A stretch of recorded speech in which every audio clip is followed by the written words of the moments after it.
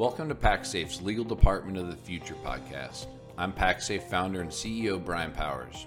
As an attorney who's ventured into the tech world, I'm always looking for ways to fuse the legal and tech spaces together. In this podcast, I sat down with Vanessa Davis, Vice President of Research and Product Development at LegalZoom. Tune in as Vanessa and I chat about what happens when a legal department has too many technology resources that aren't integrated across departments, and how you streamline silos into a single solution that works for every team. Vanessa also dives into her experience working in technology-driven legal environments and how they have scaled growth and evaluated software solutions that improve workflows and productivity.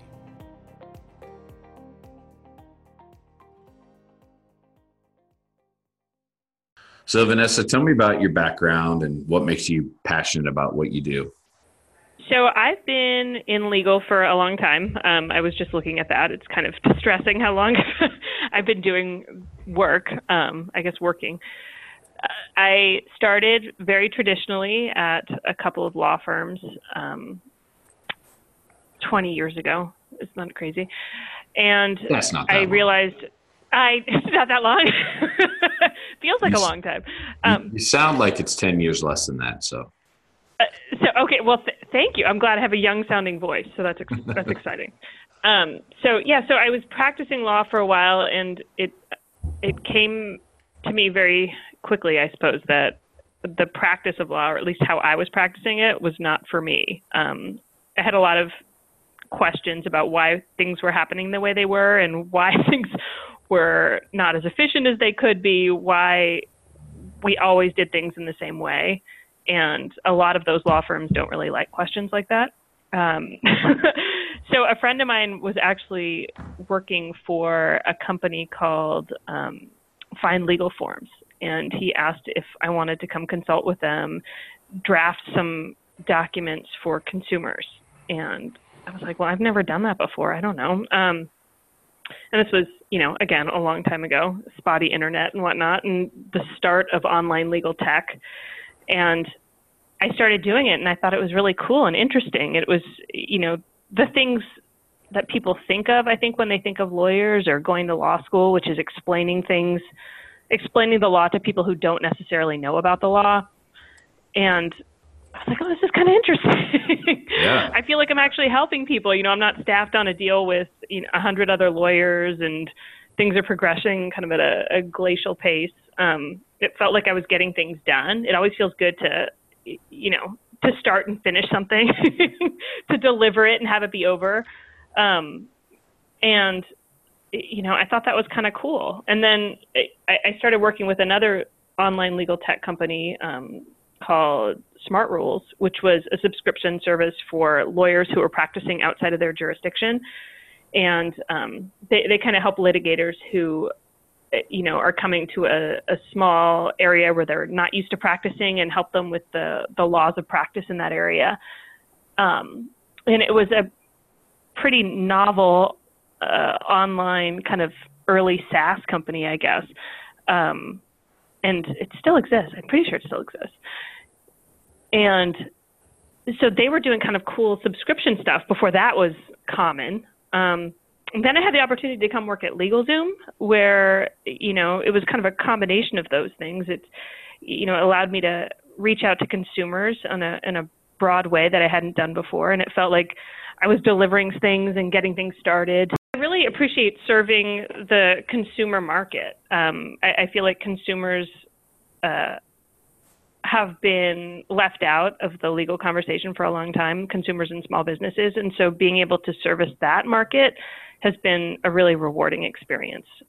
One of LegalZoom's North Stars is trying to democratize the practice of law and figuring out a way to give people access to legal services who have been shut out, either through just inability to identify where those services are, or just not able to afford the services that are being offered.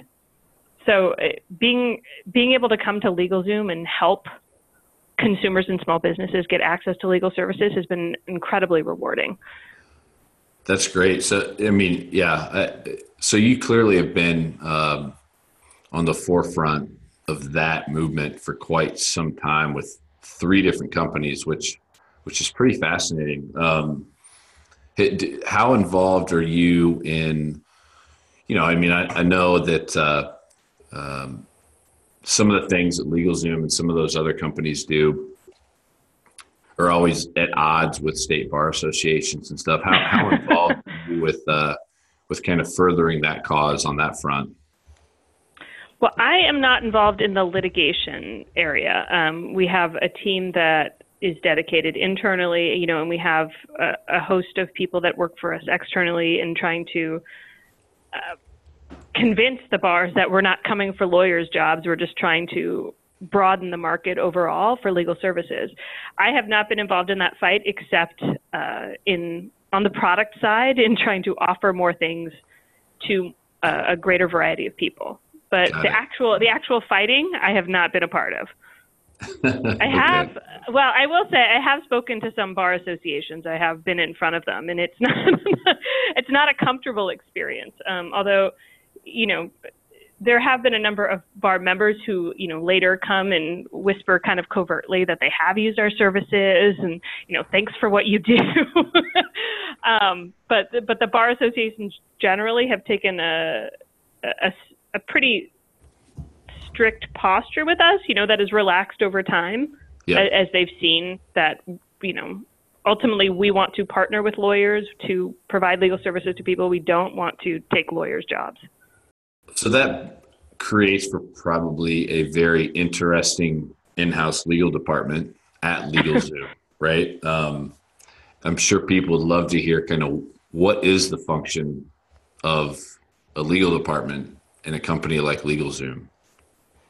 So yeah, it's definitely not a traditional legal department. It's historically, we've said that we are kind of split in half. One side is dedicated to the product legal side. That is the creation and maintenance of all of our products and services. And that's the side of the house that I run or have historically run. And the other side of the house is the more traditional legal function, a corporate legal department like you'd find in any other company of our size. And they do all of the traditional other things, contracts, risk prevention, not risk prevention. I guess you never really prevent risk. You just sort of you try to avoid it, I guess. You try to skirt around it. You try to limit its consequences. Risk is omnipresent, so you can't avoid it. So that is the traditional legal side of the house. My side of the house is focused on the products more, but it's a pretty porous boundary that we have between us. We whenever one group moves, the other group moves. We sit together and discuss, because obviously there's risk in offering legal products to consumers. We discuss that with them. We do marketing review and advertising review together. And so there's a lot of conversation over the border, but it's traditionally been divided in half. So that's interesting. I think that it's pretty unique, although I think a lot of tech companies, even if they're not legal tech, seem to be set up with some different divisions inside their legal department, but it sounds like it's pretty unique there. Yeah, I think the bigger you get as a company, as any kind of company, a tech company, a more traditional company, you start off with the one lawyer in-house who does everything, and they're kind of the general expert, and then that person's like, oh God, there's kind of a lot going on, and maybe I don't know enough about, now that we have 50 employees, maybe I don't know enough about employment law, and so they hire the employment law person. Yep. And it's just a gradual movement toward specialization that you kind of have to have. The bigger the legal department gets, the more people you need. And that's why you see, I think, the rise of legal operations people, because as the legal department becomes a unit like any other unit, you need someone to come and manage it like you would manage any other department. Sure. No, that's a great point. Also a perfect segue to the next question I want to ask you.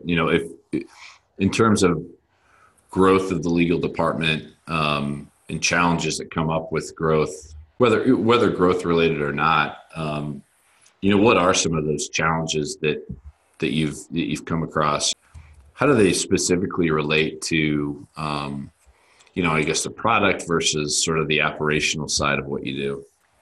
As you grow, one of the benefits of growing is that you reach some economies of scale, right? Things become cheaper because you're bigger.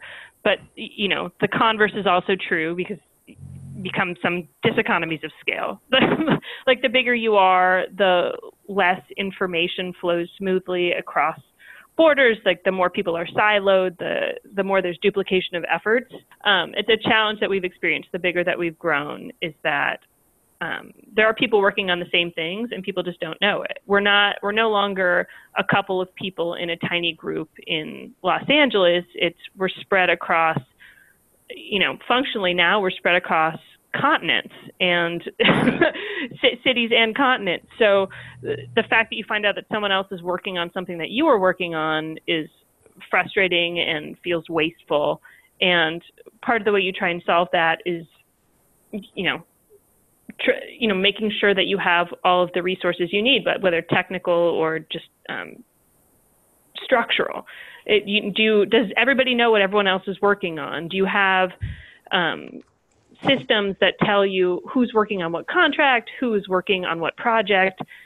And because the one-to-one communication just isn't there anymore. That's a problem I think that legal departments and other departments as they're growing have to solve. How are you dealing with this fact that you can't individually communicate with everyone anymore? You need to figure out a way to know what everyone is working on without talking to everyone specifically. So what's the approach there in terms of evaluating how to solve problems like that? What's the approach on, hey, we need to implement a process to solve this versus, hey, we need to go find technology to help us with this? I mean, particularly at a tech company, the challenge, I think, is talking everyone down from either buying new software or, being distracted by the newest offering that's coming along, whether or not you want to implement it or somebody finds some sort of free service that they want to use, because everybody, for example, Kanban, right? Everybody wants to organize, using a Kanban board of some kind. And there are 30 different systems that different people are using. So, your organizational system, the system that you're using to try and organize people, everybody has their own that they want to use, which leads you back to nothing, right? If everyone's using their own system, then you have no system. I was just in a meeting this morning where we were talking about it, what enterprise software do we already own? So we have version 1 for controlling this stuff. But then somebody else wants to use Asana, and then somebody else wants to use this. And, how many licenses are we going to have to negotiate for people? It's a challenging thing when everyone is sort of everyone feels empowered to find the software that they want to use. And then when you come together, it seems like nobody's agreed on any one specific thing that will be good for the company. That's sitting down to have a conversation about resources. There's a way in which it feels like wasteful, right? Where you're thinking, well, I want to have a conversation about the task itself. I don't want to talk about, the resource that would be helpful to do the task. It's like a meta conversation in a way. Right. But, I feel like the bigger the company gets, you need to be prepared to have more of those conversations. A lot of times when we talk to in-house legal, they get, even in some tech companies, there can be a resistance to adopt technology. It doesn't sound like that's really the case for you guys. Is that right? Or is it more of... I mean, yes and no. Okay. Yes and no. So because we are so partnered with so many other departments and we're so entwined with so many other departments, there is less of a resistance to technology, full stop. Picking the correct technology and making sure that everybody is using that technology and making sure it is deployed correctly across the enterprise, that's the problem. Got right. it. So any individual person, any individual who is participating feels comfortable using technology or picking the technology. I feel like the problem comes, I don't know if this is specific to us, but I mean, it might be, I can only talk about this experience. The issue is that, everyone has been comfortable with the technology they're using and then deploying it on a broader scale, but making sure that everybody is buying onto the single technology. That's where the problem is. So, it's one thing when you have your specific planning technologies that you're using. It's another thing, well, now everybody is signing on to use this single technology. If anything, I feel like there's too many technologies that people want to use, and there's not enough kind of discretion in figuring out how to make them all work together. We don't have a legal department here, but that's even a challenge for us in a small tech startup. Lots of things in the tech stack. Where people just sort of, does it feel like that for you, that people kind of, everyone has their pet technology, and for some reason, it's Asana or Airtable here for some reason. Yeah. And so people get really excited about using it and then can't get other people to sign on. Yeah. Even in a 30+ person company, it can be difficult to get everybody to adopt the same thing. Like you said, everybody's got their pet pieces of software, their pet subscriptions, and it's a struggle. It's a struggle, and then then you're trying to layer in some. You're trying to layer in, your privacy concerns. You add the InfoSec people and the privacy people who hear that everyone is using a different system, and the tops of their head blow up because they're like, absolutely not. Of course of course, and unless you have an enterprise subscription, don't use it. What are you thinking? There's absolutely security concerns and privacy concerns that we have to address, and you can't. Controlling what individuals do is almost impossible. Yeah, no, I think you're right. And when you have a bunch of forward-thinking, tech-enabled people, attorneys or not, it seems like the tendency is for a business or even a business unit to become over-instrumented. And that presents all sorts of problems in and of itself. But I guess it's better than being completely uninstrumented. But I don't know. Is it? I don't know if it is. If everybody's individually using their own system, there's no more collaboration. There's no more communication than if everybody's just writing something down on a piece of paper. Yep. It feels slightly different, but then the ultimate effect is the same. Like nobody really knows what anybody else is working on. Have any great stories, success stories about how you've successfully been able to lobby for new tech and it's gone swimmingly once you got it in? You mean the perfect story of perfect implementation where nothing ever goes wrong? Yep, that happens all the time, right?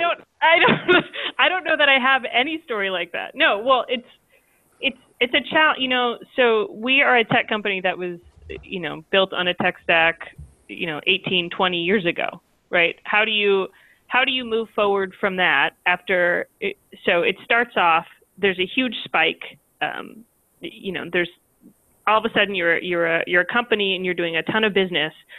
How do you move from your old platform, whatever that is, into something new while the company is moving? That's the real challenge. That's what we've been faced with over time. And that's, literally everything. So we're a company started in part by lawyers, but there was no contract management system.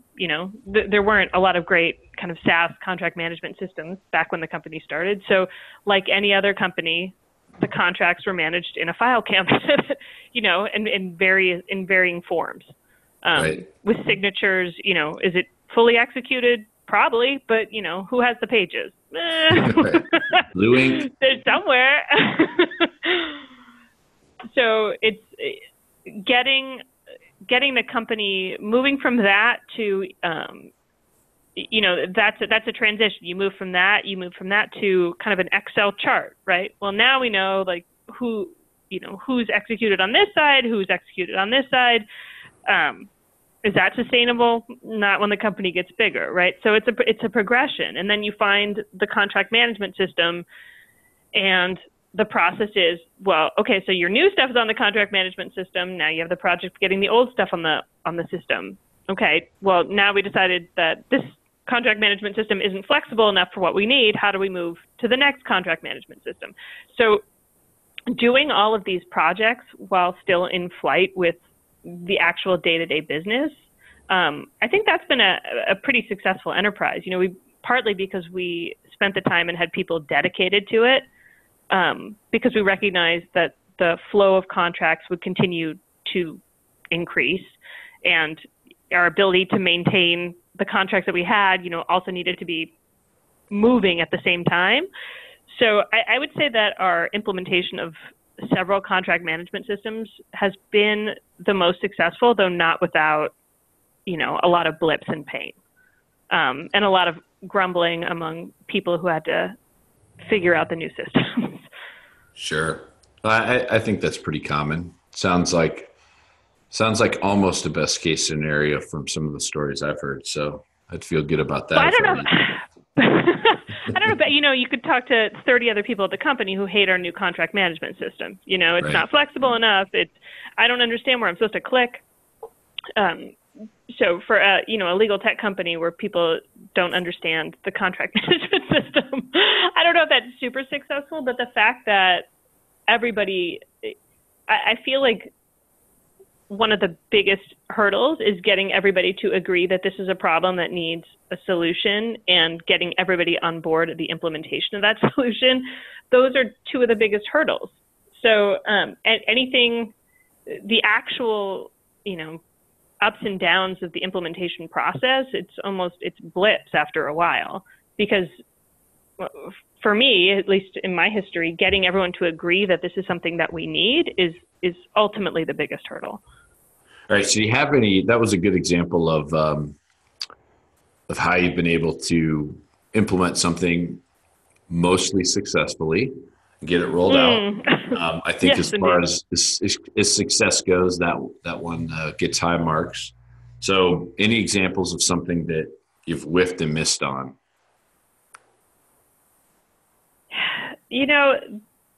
And it goes back to the same kind of theme that I've been talking about. The times that I have been unsuccessful is because I can't. It's almost never the implementation process. It's always the upfront process of getting people to agree that this is a problem that needs to be solved, either with some thought or with some technology. It's getting lawyers, particularly. I know this will come as a shock to everybody. Getting a bunch of lawyers in a room and agreeing, A, what the problem is, and B, what the solution is challenging. It's people, lawyers are trained, as they say, to, problem solve, not as much, but, problem spot. We all have our opinion. We all have our opinion. So it's the same way, you run a contract through 10 different lawyers and everybody has different comments, right? You're getting people to agree that this, I have identified the problem and I've identified the solution is maddening. It's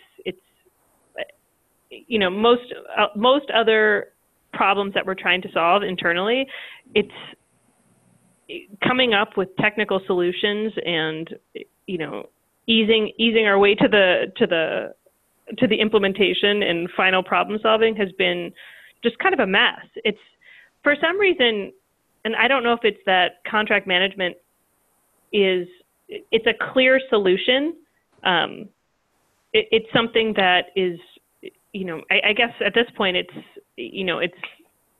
not, what's the word? It's not sort of, it's not old news, or it's not, kind of, oh, everyone just sort of assumes it, but there's a way in which you're like, oh, if you are X big, you should have a contract management system. So it's a standard solution at this point. Other problems where you're like, oh, do we need something that runs, kind of does AI contract analysis and extracts terms? Is that something that we need? It's a harder argument to make because, it's a little more fraught at this point. And it feels like, oh, am I being replaced? Is this something that, it's that I'm not doing as well as a machine could do? For some reason, some of the other systems that are available now feel a little more dangerous to bring in-house, whereas contract management at this point, whether from its age or I don't know, I guess that's what it would be, right? Like it's been around long enough that people kind of accept it as something that you need as opposed to something new that could be dangerous. Or, to take a different tone, more unreliable. Right. No, that makes sense.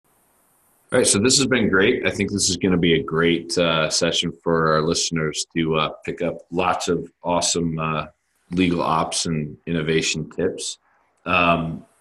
Just to wrap things up, where do you think things are headed from here in terms of, what's next for innovation inside of legal departments like LegalZoom?